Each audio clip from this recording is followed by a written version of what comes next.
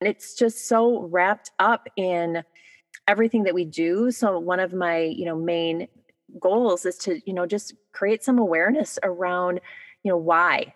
Why are you going to alcohol? And really, journaling, like you guys have always talked about, actually writing about some of these experiences and, things that you are seeing in society even, and your own alcohol use. And it's kind of eye-opening. Hello, and welcome to the Art of Living Well podcast. I'm Stephanie May Potter, and I'm here with my co-host, Marnie Dotches-Marmette. We created the Art of Living Well podcast to empower you to live your happiest, healthiest, and most authentic life. Each week, we will bring you inspiring and motivating conversations covering health and wellness topics, including fitness, mindset, food, travel, product reviews, and strategies from a variety of experts, including our own bank of knowledge. We are excited to educate, motivate, and inspire you to change the way you perceive health and discover your art of living well. Get ready to feel inspired.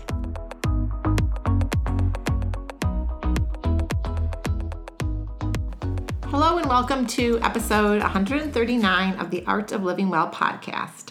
Before we dive into today's episode, we have a couple of quick announcements. It's fall, and you know what that means. It's time for our next quarterly functional medicine liver detox. And we've both had an amazing summer. The weather has been gorgeous in Minnesota, and Marnie and I have definitely loved all of our barbecues and summer gatherings with friends and family, and overall break from our routines. But we both need a reset. I know in talking to some of you guys that you do as well. So for those parents out there, your kids by now are hopefully back in school and you're starting to fall back into your own routine and focusing on those healthy habits. And this is just the perfect time to reset those healthy habits that you were already doing, but maybe just got a little bit off track this summer. It's a great time to reset your liver and get ready for an amazing last quarter of 2022. So we'd love for you to join us for this liver detox where you're going to boost your immunity, reduce your toxic load, decrease your bloating, you're going to increase your energy, improve your digestion in just 1 week. And what this community program really does is it helps you learn to tune into your body's unique needs and walk away with a set of tools and a better understanding of your own body. Plus, you will feel so proud of yourself for this accomplishment. We're starting on Sunday, September 19th. But if that timing doesn't work for you, you can really start whenever you'd like. Marnie and I will support you throughout your journey. So click the link in the show notes, message us with any questions. We would love to have you join our supportive community. And then finally, we've had a couple of these health transformation audits that we've dropped over the last few months. And it's just a 15-minute short episode where we bring you, our community members, on to help you identify what's holding you back from your ideal health and wellness. And then together we analyze those challenges with you so that you can walk away with one tangible action step to guide you on your journey to finding your art of living well. We absolutely love doing these episodes as integrative health practitioners and health coaches. So click the link in the show notes, email us at theartoflivingwellpodcast@gmail.com and sign up for your 15-minute health transformation audit today. And now let's welcome today's amazing guest, Jen Gilhoi. Jen is an event experience strategist and founder of SparkTrack.com, where she's been focusing on event experiences, the follow-up, and strategic story writing for a decade.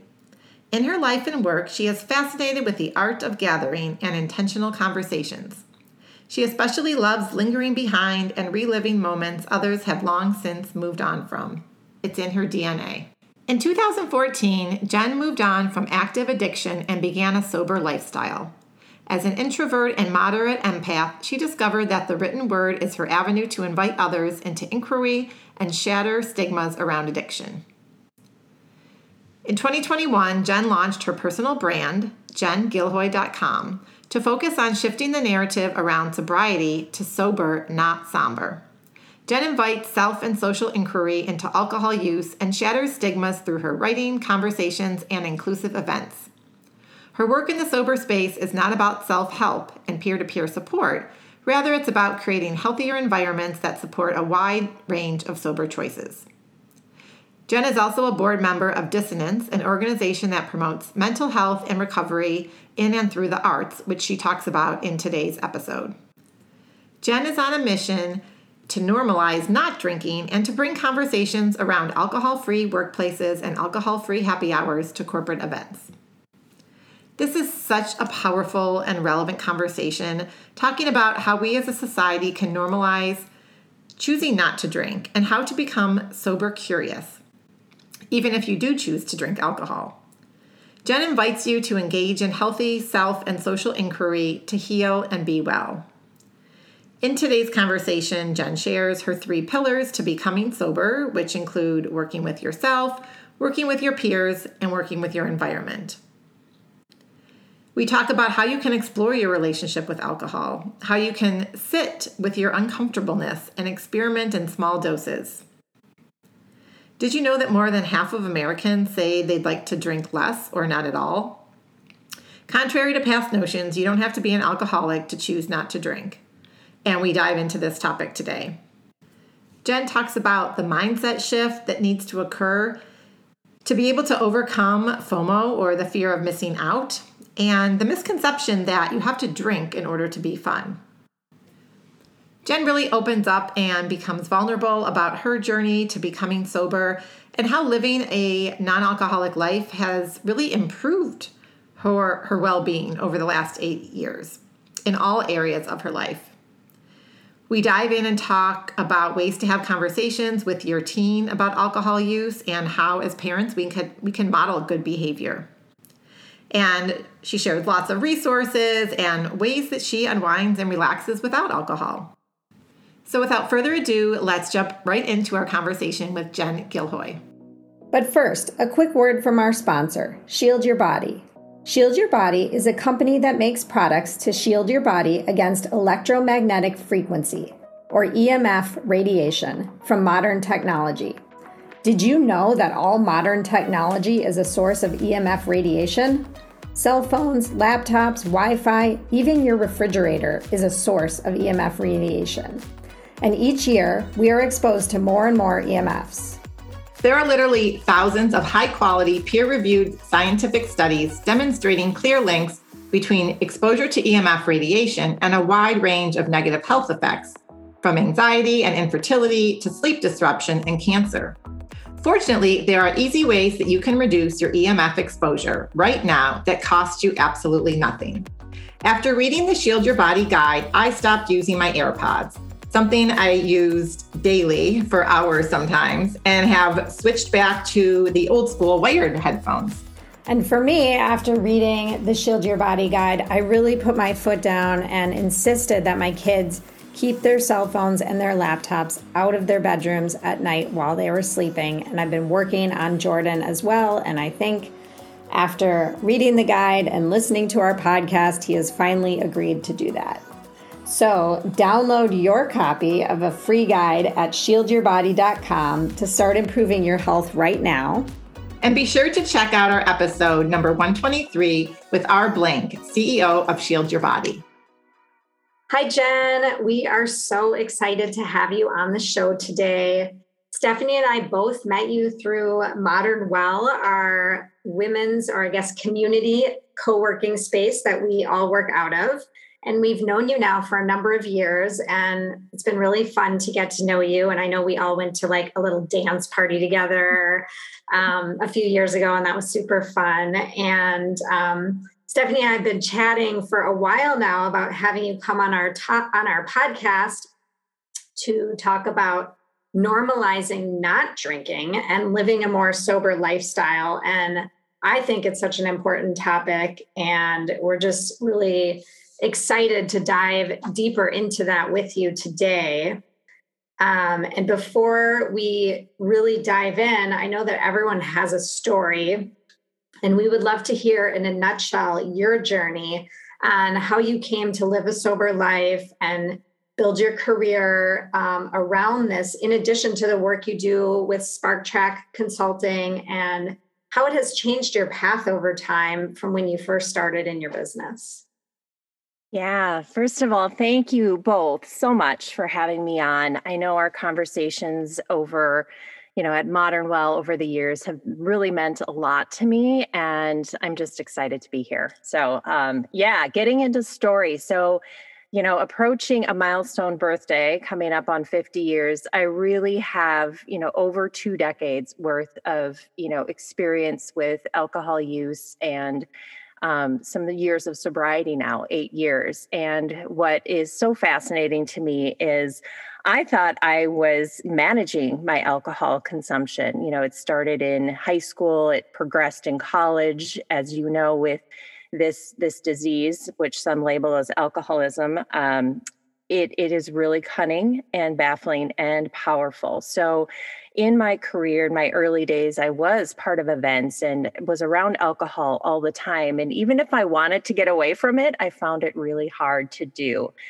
I did know very early on in my 20s that I had a problem with drinking. But it took me 2 decades really to step into the rooms of AA and actually get help. I could not do it alone.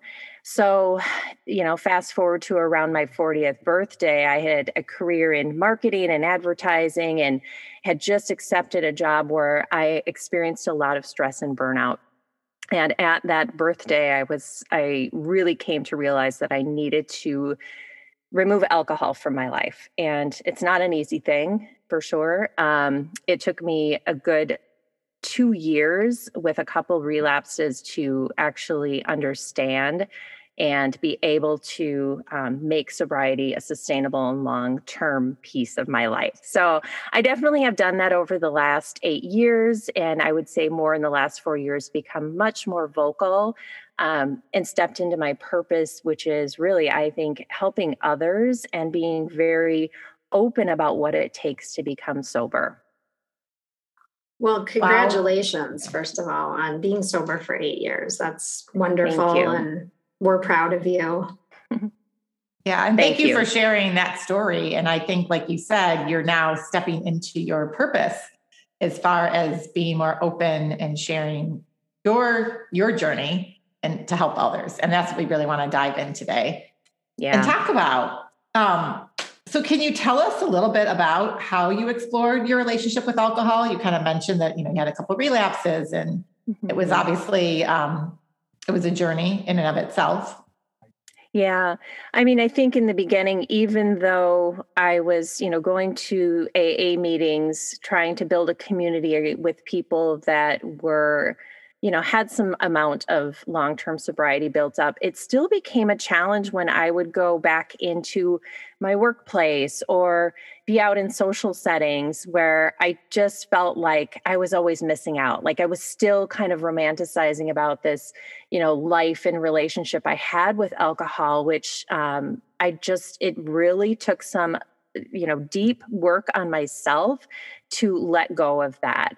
And those were, a couple relapses I had at like 4 months and 5 months before I actually, figured it out. I've had enough tools in my toolbox, as we say, to know what to do to stay sober and know that once I go down a certain path, I don't really have an off switch to drinking, and I think you can tell yourself that you do. And sometimes I did. Sometimes I'd be able to have a couple drinks and be fine. But overall, it was just a very unhealthy pattern for me. And I needed to realize that. I really needed to hit my own kind of rock bottom before I actually was able to get help for myself.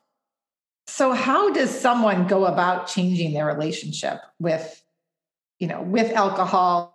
So you came to a point where you realized it wasn't, you couldn't control it in the way that, some people or how it's perceived by some that they can control their alcohol, I guess. Um, if you're just thinking that to our listeners out there who can maybe are really resonating with what you have to say and their own personal experience with alcohol, how does someone go about that? It's really a behavior change. It's a habit, but like you said, it's all around you. And that's what seems to be so Yeah. challenging. It's a social norm. It's. Absolutely. So I think of it in terms of like three pillars. There's this like work on self, and then there's work with your peers and in a community to have support. And then there's this third level of environment. Like, how does your environment support your drive and your, goal to be sober? And that's exactly where my work is in that environmental space, because that's where I see over and over again. We do the work, we go to the rooms, people in recovery are at meetings and talking with each other.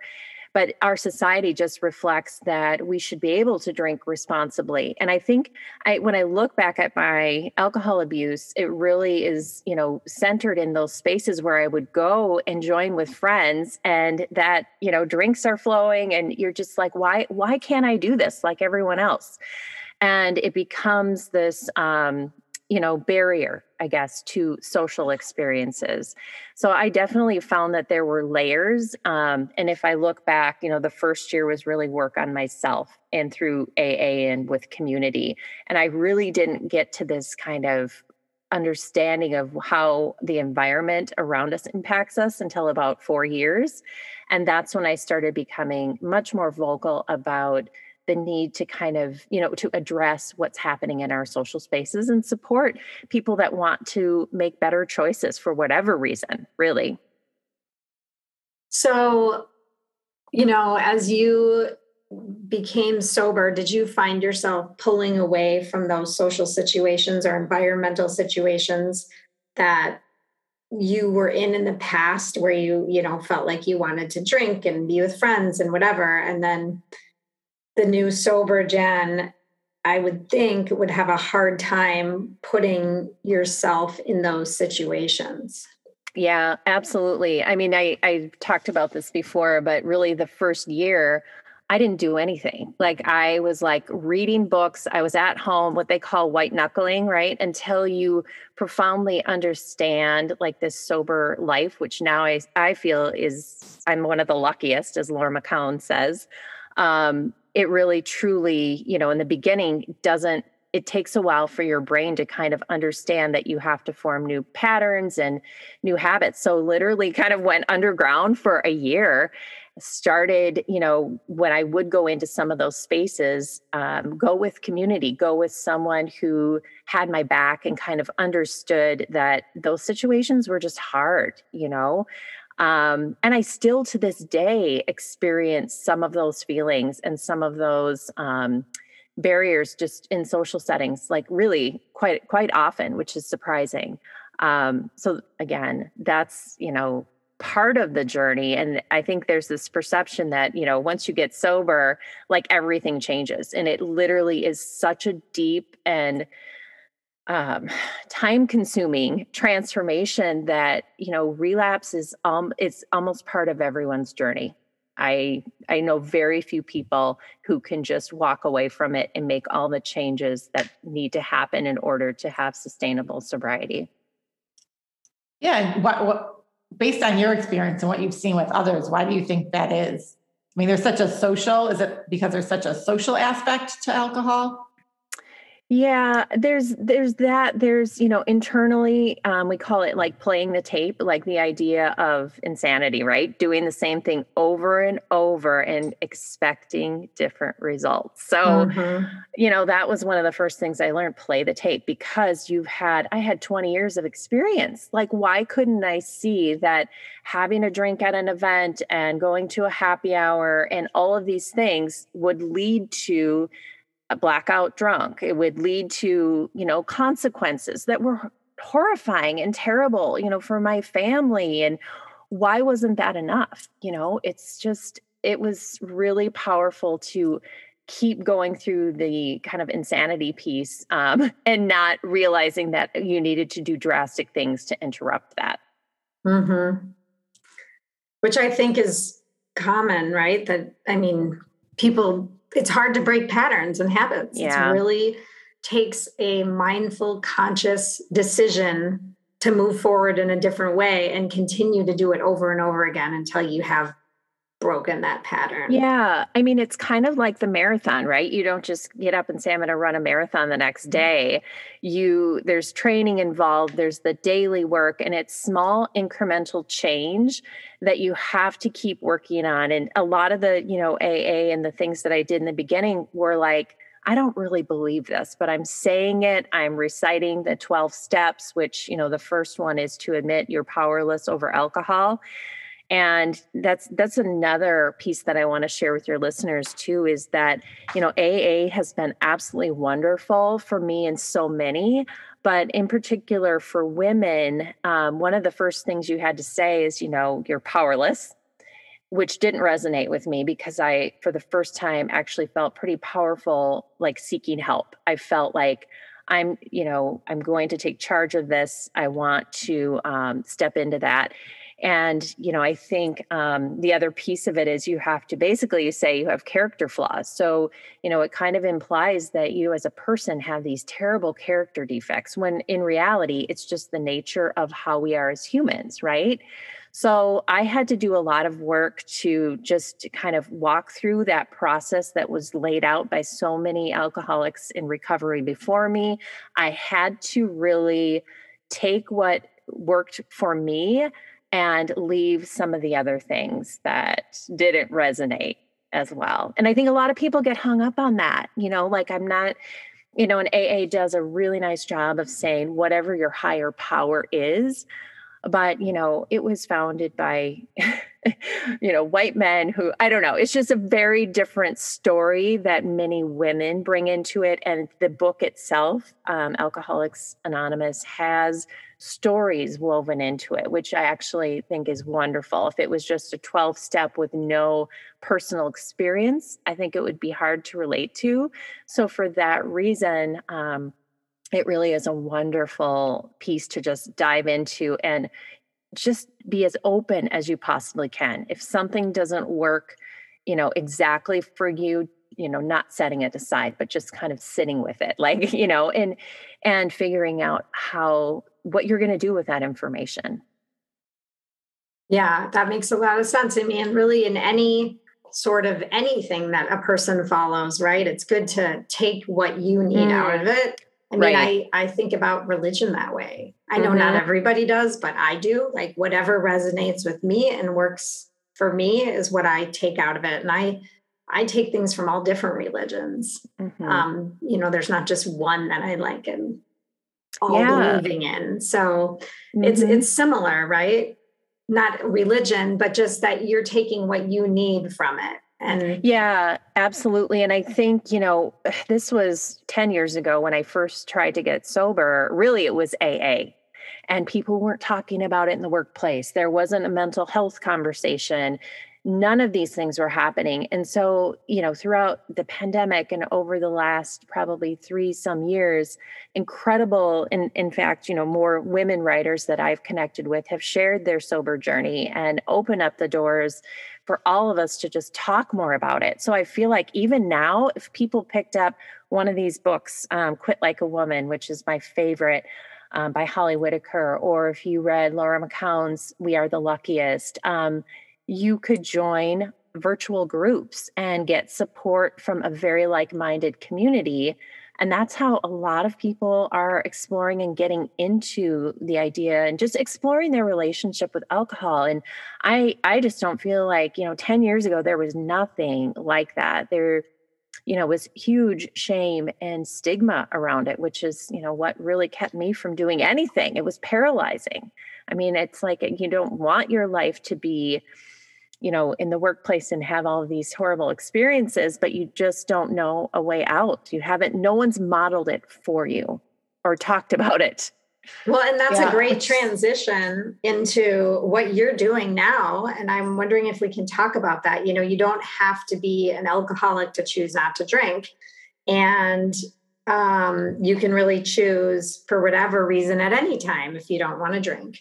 But can you talk about your work in the sober space and how you're focused on improving social experiences that take the focus away from alcohol and the expectations and pressures around drinking and really focus on the idea that to be fun and to have fun, you don't have to be drinking or intoxicated.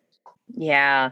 Yeah, no, so in August of 2021, this had been on my heart for quite some time, but I did launch my personal brand, which is jengilhoi.com. And that's where I started sharing stories more about my social experiences around the question that I would get everywhere, which is, why aren't you drinking?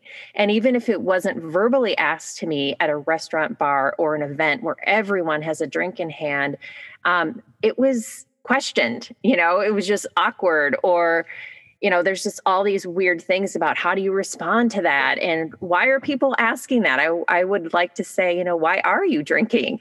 But the social norms just, it just dictates our experience everywhere. So I just became really passionate about asking these questions in these spaces and finding out, what are people, even those that, are what I would call sober curious. And what is a resounding kind of coming back to me is that that's potentially 80% of the population, that sometimes may not want to drink and still gets the question, or comes into a social experience thinking, oh, I think, I just worked out and I'm, have something tomorrow. I'm going to, not drink tonight when we go to this restaurant.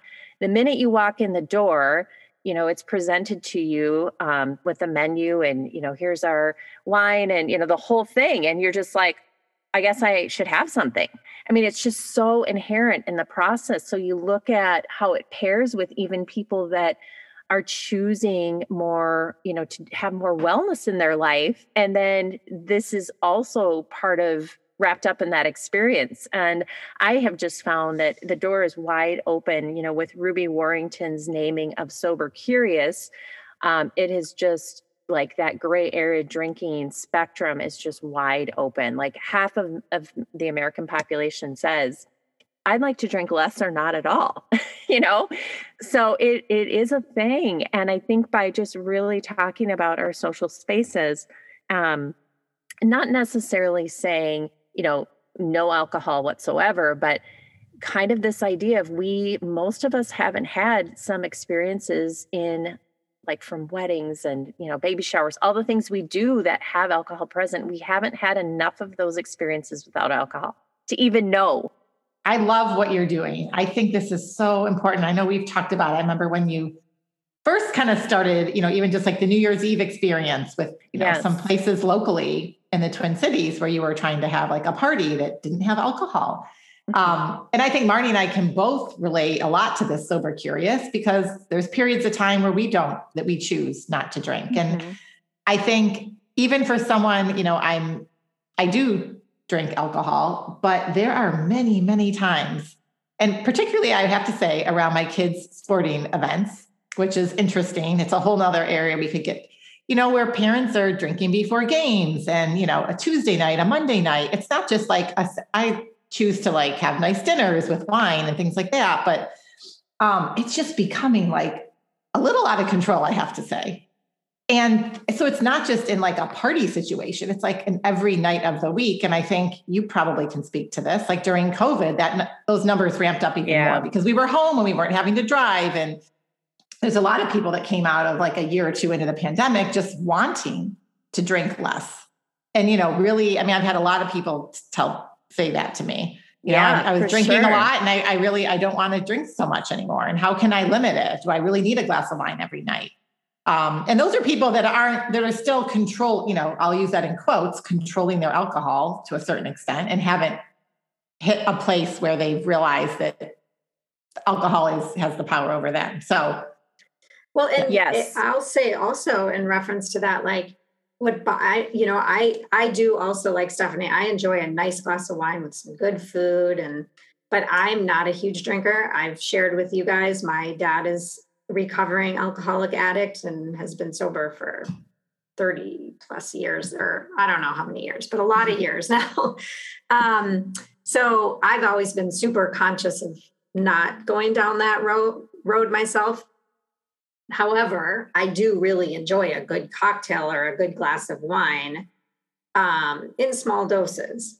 But I will say, like Stephanie, I've noticed that the alcohol use in my age group, our age group, has skyrocketed.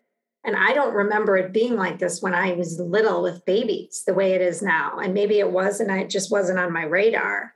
But it's really kind of unbelievable to me, and especially when we think about how alcohol is a depressant. And there are so many people walking around with mental health issues and depression. And then you throw alcohol on top of that just makes it worse, right? Yeah, it's a toxic mix. And certainly through the pandemic, people have, when you can kind of put your Zoom screen on mute and grab a glass of wine, like I've literally heard women talking about that. And I think what it comes down to is, you really recognize how you pair your alcohol use. So, okay, nice dinner, and you kind of, you have certain things that you do, sporting events with kids. Oh, we need this. It's hardly even questioned. So I think the big piece there is becoming aware. So even if you're a, normal, or if you feel like you're a responsible drinker, it's still good to question, why are we doing this? And the other piece that was huge for me is my alcohol use was actually driven by like fun events, or,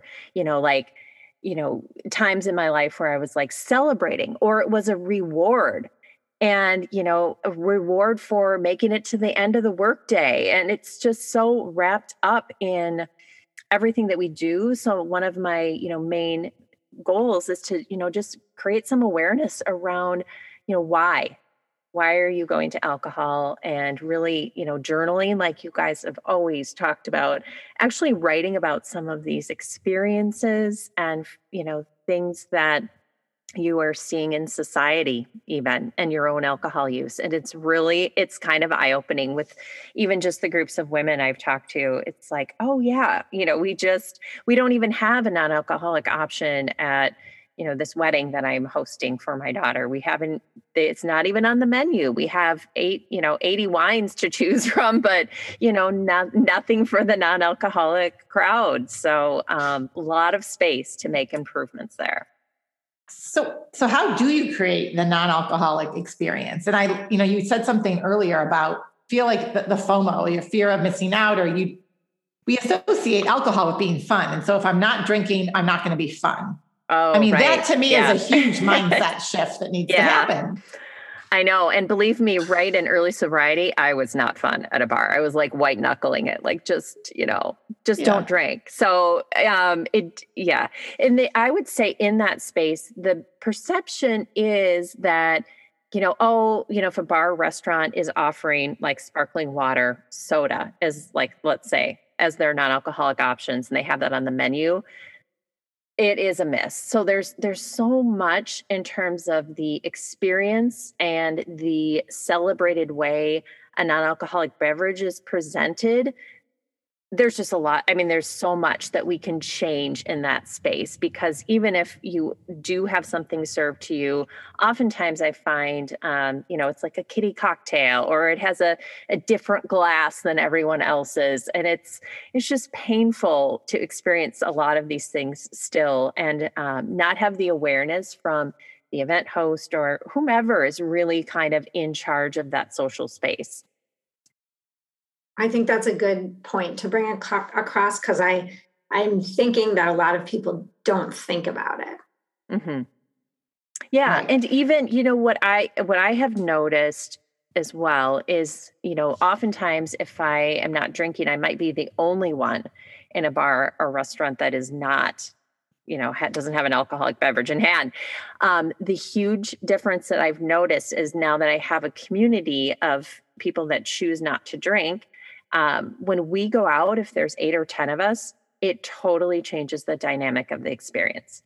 And so when everyone is not drinking, everyone is present at the same level. You can have really awesome conversation, people, like dancing, right? Like some of these activities, like we joke about karaoke, like who's going to do karaoke without a couple beverages in them, And so like, that's what I want to create in some of these social experiences is, not just a few NA options, but really celebrating the fact that everyone in an adult, entertainment venue could actually be not drinking. Like, what would that look like? Yeah. It'd be amazing. I love that. It would be amazing. Mm-hmm. And I think we're lucky, at least in Minneapolis, there are a lot of restaurants that have amazing non-alcoholic beverages. I've had them. Me too. Like I've chosen to have them. If I'm only going to have one or two drinks, maybe I'll have that and a glass of wine. And they're really good. There's some really creative things to do. And there's even some like non-alcoholic, I don't want to call them like gin or vodka, right? But I've seen lots of ads pop up on my Instagram feed. I don't know how those are, but... For sure. There's such an interesting space there. So really when I talk to those non-alcoholic beverage makers, they aren't necessarily targeting those in recovery because sometimes, and I have found this, like you'll go to AA and they'd be like, completely stay away from the non-alcoholic beverages. Like, especially if it is a drink that is very similar to your favorite alcoholic drink. So in my first probably 3 years, I did not touch any version of NA, anything that looked like it. And I think that's an important message to also share is that we need to just be aware that, creating these amazing cocktails that mimic your favorite drink, like a Manhattan or, a beer, for some may be even too close to jeopardizing their, any amount of sobriety that they've accumulated. So it's like, there's like many layers to it, but it is interesting and that's why I talk about like that 80%, of the population who just, that's where the experience starts. And if that starts to happen, those in recovery can step into those spaces and, also be a part of that. So that's exciting to me. What is your favorite non-alcoholic drink? Oh gosh, there's so many. There's so many great makers. Right now I'm really liking Ritual Proof. They have a non-alcoholic tequila. And, the other thing, you think about all of the senses wrapped up with, like, let's say you're, putting your hand around your favorite drink and you're about ready to take, your first sip. There's a sensory experience. There's smell, there's taste. And what I haven't found in several NA beverages is what I found in this Ritual Proof tequila, which is a heat. Like if you were to take a drink of something alcoholic, it gives you the illusion of this warming, burning sense. And some people like, it's really like a trigger or an association. And I have found with this tequila, because of all the ingredients, agave and everything, that there's actually a heat to it. Which was fascinating. I'm like, oh, that could be dangerous, but no. So far, it's just amazing what you don't even miss. It's like if we can have these experiences and have fantastic non-alcoholic cocktails, which also means no sugar. That's like the biggest thing that most people, when even the term mocktails, we want to kind of strip from the language because it does implies, well, I'm mimicking something I can't have. So we really do say non-alcoholic beverage right now, have a lot of different language and terms going around for that. But that's one I love. And then also I really am impressed with ABV Technologies locally here in St. Paul, Minnesota, where breweries from around the area will choose one of their favorite brews and send it to their location. And Ben there literally takes the alcohol out of the brew and sends it back to the brewery. And it's even on tap. Bauhaus is a great place to get five different NA beers on tap. Where? Baja House? Bauhaus, yeah. Oh, Bauhaus. On Broadway, yeah. Yep. Bauhaus. But yeah, there's, and I think that's where it starts. It has to start with people that are, in these spaces that understand that, people want healthier options. I talk to so many that might want to start their evening with a couple alcoholic drinks, and then they want to switch over to something non-alcoholic so they can be productive and, not drive drunk. I mean, I can't tell you like that, how many times, that has happened for me, but also just listening to a group of men recently talk. I mean, it's just like so common. So what if we could start making an impact in some of our social spaces that improved all of that? I mean, I just think, wow. Yeah, I couldn't agree more.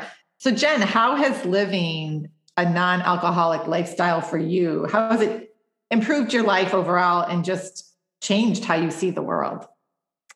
Yeah, I would say during active alcohol abuse, it kept me very small. I just never felt like enough. I would have ideas, and I feel like I'm a creative person. And I feel like, if I would have one night that, something happened as a consequence or something from that, it would derail me for weeks getting back on track. And I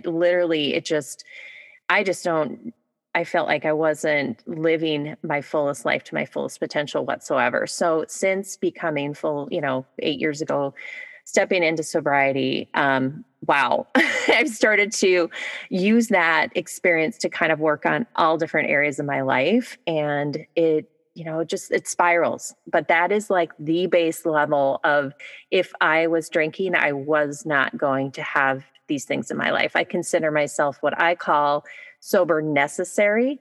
For me, it's a life or death situation. If I were to drink again and have too much, and I never, know when that could happen, and others are maybe still on the more curious spectrum, but yeah, definitely a necessary thing for me. So I know that many people out there use alcohol to like relax, unwind, maybe feel more comfortable in a social setting. How do you relax and unwind?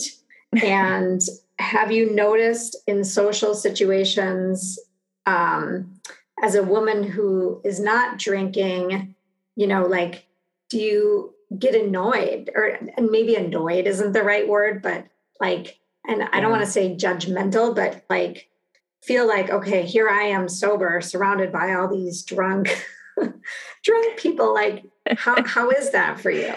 Oh, yes. Okay. So the first part of the question, how do I unwind and relax? Sauna is like my favorite thing. I started doing that 3 years ago. And what I love about it is you come into this hot sauna, no one has a drink. I mean, you have water outside, but it's never even a question. And it's a social experience that I absolutely love and feel completely comfortable in. And then the other part of that is, I don't go to some of those things that I know are going to be overly, heavy into drinking, all the things that I just set a boundary, just not doing that.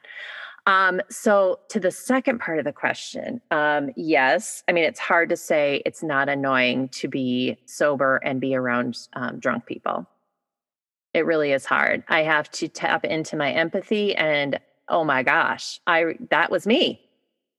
The annoying drunk person who was trying to, corral everyone, make sure everybody was drinking and happy and dancing. So I have lived that. So I have to remember that in terms of the judgmental piece. And I can't even tell you, talking with women like you who share, that they are and they do that, with wine with dinner. And I just had this amazing girls trip with 15 women. And I always ask, is the drinking going to be a focus? And the host assured me it would not be. And it wasn't. There were dinners, and, women had wine, and it felt good to like be in a situation like that where people I felt were using it in a celebratory way. And I think you should be able to do that. I mean, for sure, if I didn't have this train wreck of consequences, I would want that for me, you know? And so I think that is really like the divide in society, especially if you're AA and all the way over here. There for sure is that judgy, of what we call normies. But gosh, bringing that together and having conversations and remembering what our history, as people who have maybe abused alcohol too much in the past, where we were, and staying in that space so we can open up conversations with people who are like, well, I think I'm okay. I have that all the time. I have conversations with people, I don't know, do I have a drinking problem? And that's what people want to know, right? Take a quiz, determine if I am, or, am I okay? Yeah. And then there's people that don't care. Like they're not willing to give up the alcohol. Like, Right. Right. Yes, I may have a drinking problem, but Yes. I don't care. I'm going to have I my don't drinking care. problem. Yes. Yeah. Yeah. And that makes me sad. Yeah. And again, this is the work in the environmental space, going after big alcohol. I mean, right now you look at a label and it just says, if you're pregnant, maybe breastfeeding, operating like heavy machinery, it's maybe not good for you. I mean, we need to change the language on the labels. Alcohol and drugs are listed kind of separately, like alcohol and drug abuse, when alcohol is a highly addictive drug. And we're all sold the idea that you should be able to drink responsibly, which is not the case. And it's not the case for a lot of people. Yeah. I agree. And, we, a couple of things we want to dive into, but we interviewed someone, the episode hasn't dropped, talking about magic mushrooms, right? And microdosing. And, that's illegal in a lot of states. I think it's moving in the direction. I think there's only one or two states in the US where it is legal, but you can drink 2 bottles of wine and be fine, quote, fine, right? Totally. But that's okay. Yeah. So that's a whole topic for another day, but sure. I just want to bring it out there because of the social norms. And like you said, the lack of warning labels. And it starts early. And that's where we kind of want to dive in and talk a little bit about teenagers. And I know you said, you started in high school, which is very common. I drank in high school as well. And we all have teenagers. And so how do you, Marnie and I are just curious how you talk to your 2 kids about alcohol use. And just thoughts you have on this space. Oh, yes. So, with teenagers, anytime you forbid or tell them no, they want to experience it. They want it more. And if they've seen you as an adult, going for your 5 o'clock happy hour drink, it's so ingrained, they don't even notice it, but you are telling them. And, Stephanie, you were talking about sporting events where parents are drinking. It is around our children all the time. They grow up with it. They think it's a rite of passage, and I've looked to European models where it's a little bit more open. You can have a drink, and they have a different relationship, I think, in Europe, than we do maybe as Americans, because it's like, absolutely not. And so it's, I've been talking with my kids as much as they were able to kind of understand. 10 years ago, they were 7 and 9. And there's only so much they can probably comprehend at that point. But as, things have moved along, I've been fully open to conversations and know that they're going to experiment. They're going to be in environments and,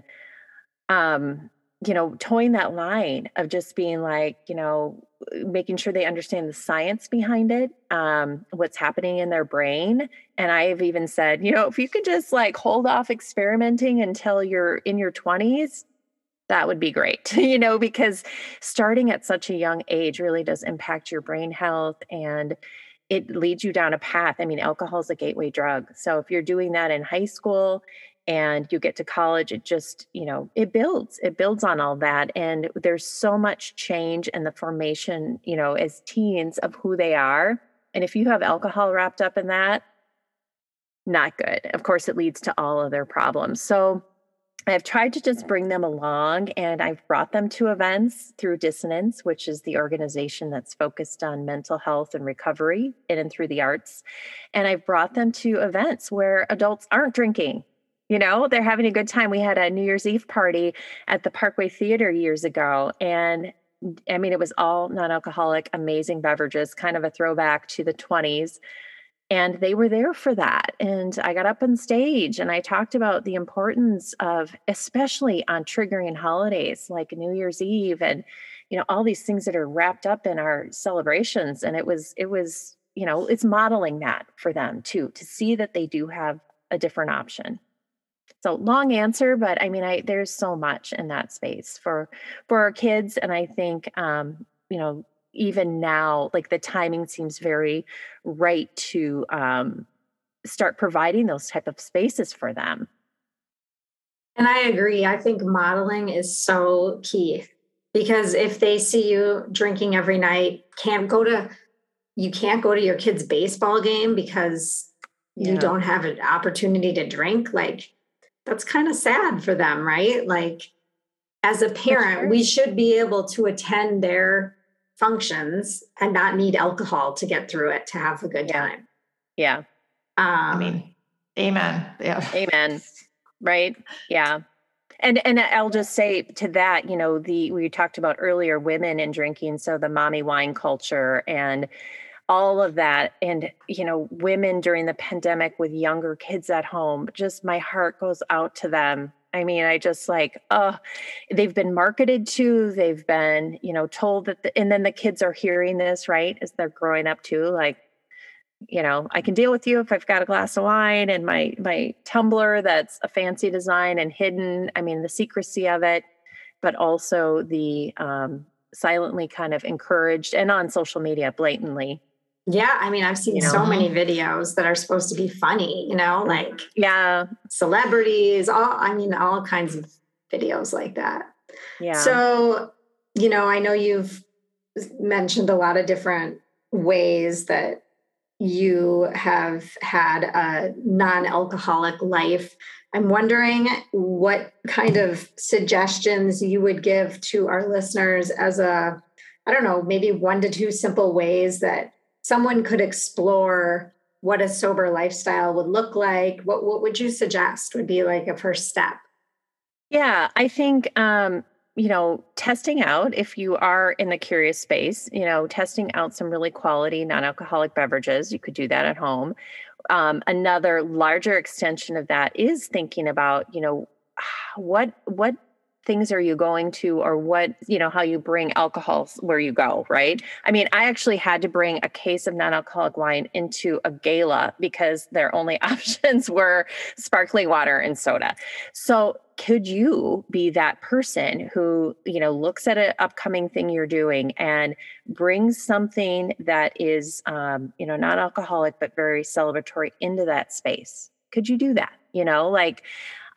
Those are the type of things that I really encourage. And I think that can make a huge difference because it is such a group thing. Like drinking is such a group thing. Like if, even prior to, if you're meeting friends, to be able to say, hey, let's make this like a non-alcoholic night. What do you think about that? And you can't just like spring it on them at dinner. You have to be like, we're all in it. We're all going to, do something healthy and then roll it into, a non-alcoholic experience and see like how the conversation flows. And I would say, these experiences can be very awkward. And I'd encourage everyone to like sit with that uncomfortableness and keep trying it in small doses, and talking about it. Right. 'Cause I mean, I have known, people that have been in active addiction that have moved into these spaces and just like shut down because it's such a uncomfortable, dramatic thing. But that's where, the answers are around, are we, using alcohol in a way that, we want? Is it harmful to me? And that's where we get the conversation going. And, talking with friends on an experience like that, I think would be very revealing.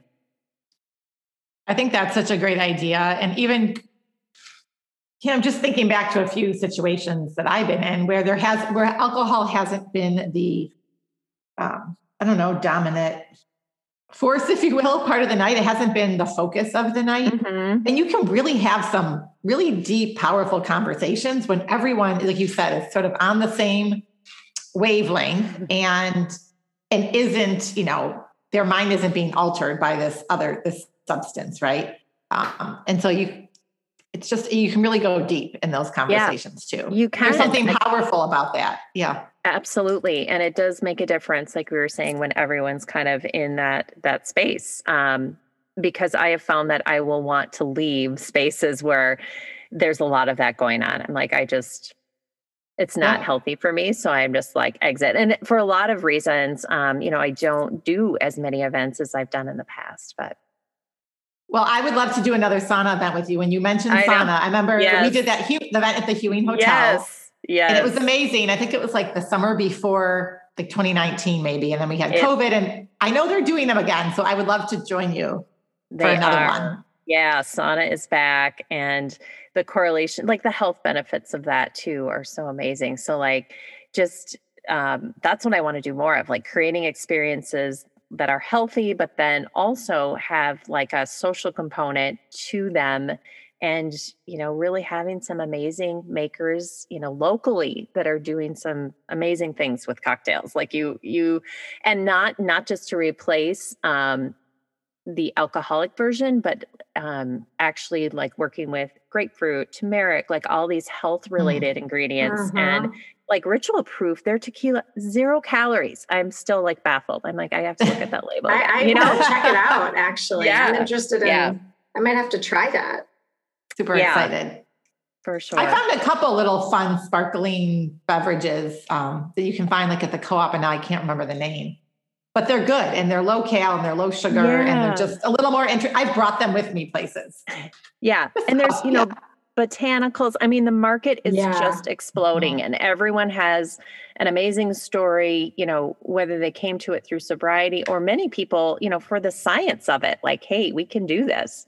This is Yeah. possible. And the other thing I'll say is just in terms of price points, people are paying for these things. They're not, it's not like I go to get a case of NA beer and it's maybe $12. And I'm like, I'll have a beer, it's just relatively speaking on how much I spent on drinking, and maybe buying cheap wine because I was buying a lot of it. Now I'm totally down with that. I'm like, sweet, $12, Yeah. Yeah. not a problem. And people will pay for that experience, for sure. And I think restaurants, that's a whole area where I'm working with a group called Zero Proof Collective, which I think I started it. Well, with a group of 3 women last month, we were like, we need to bring together everyone that has a voice in this movement and is trying to do something related to, a business initiative that's trying to move these conversations forward. So we have our first meeting today, and it's intended to be a cross section of, makers and media and everyone, so we can start to really move this message into the environment space, that it really hasn't had a lot of traction in, including So, workplace. and we Mhm. had an episode. We put you in touch with her, right? Was it Natalie? Oh, Natalie We'll have to get Holt. that. Natalie Yes. Holt. Natalie Yes. Holt. So, and Yes. she was an amazing maker of Zero Proof. Absolutely. And drinks. the Denver market is one that we've looked to, as Minneapolis, and then we're looking, Awake Denver is franchising nationally. They have amazing statistics on where this market is going, because finally the public is kind of coming along to say, yeah, we don't really want this. We don't want 2-for-1 happy hours. We don't want, Yeah. what are we putting into our bodies? I mean, alcohol is ethanol, even if it's clean, it's Right. ethanol. Yeah. It's still toxins. It's still a Yeah. toxin. Yep. And your liver has to process it. So Yeah, right. And the older you get, right, as you age, you're just like, can't. Exactly. So Jen, where can people find you? You've shared so much about your various businesses and what you're doing, even just this meeting today. So where can people learn more? Yeah, just on my website. So jengilhoi.com, JENGILHOI.com. And that is the central hub of where I am sharing stories. I'm writing about non-alcoholic event experiences, and that is going to be where I'm really focusing my work. So that would be great. Also on Instagram, my handle is Jen Gilhoi. And I'll be sharing a lot of content there as well, probably transitioning to a more sober branded account at some point, TBD. But yeah, that's what I love about this. It just keeps evolving. When I put myself out there in August of last year, I knew things would move forward. I just had no vision of how, and it has really revealed itself. So that feels very, as we say in our community, it just feels like the time is absolutely now. Like I have this anxious feeling of like, we have to get out here. And, the recovery community in Minnesota is one of the best in the country. We have Hazelton, we just have all of these amazing recovery groups, but then, also if you look at health and wellness, like the number of people who care about that and belong to gyms. And we have Fortune 500 companies who can, actually make an impact in their culture by not having alcohol in the workplace. Like, we could do it here in Minnesota, the Minnesota model. That's so great to hear. I love hearing that. Yeah. Yeah.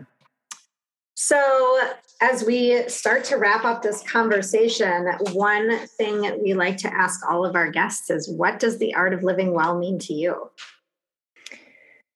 Yeah, the art of living well. Oh, and I've listened to so many of your guests answer this question. I love it. For me, it really does mean living free of alcohol.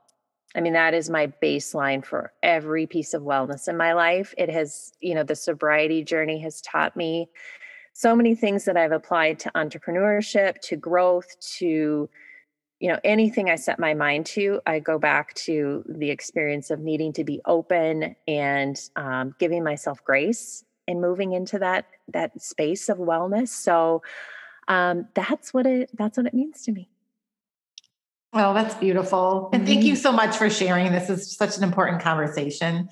And we're just really happy that you came on and we're vulnerable. And I know our listeners are going to take a lot away from this. And I think, like you said, I love that term sober curious, because I think there are a lot of people out there that could identify themselves that way. So, and you might move along the spectrum and all the way to that sober necessary piece where you determine that, it's really necessary, or some people have even just, I don't need it. I really don't need it and don't want it in my life. I could probably do it, but that's what we're seeing with Dry January and other people who come into these experiences, that they are finding that it really does me no good. Like, I just, so I love seeing that. Yeah.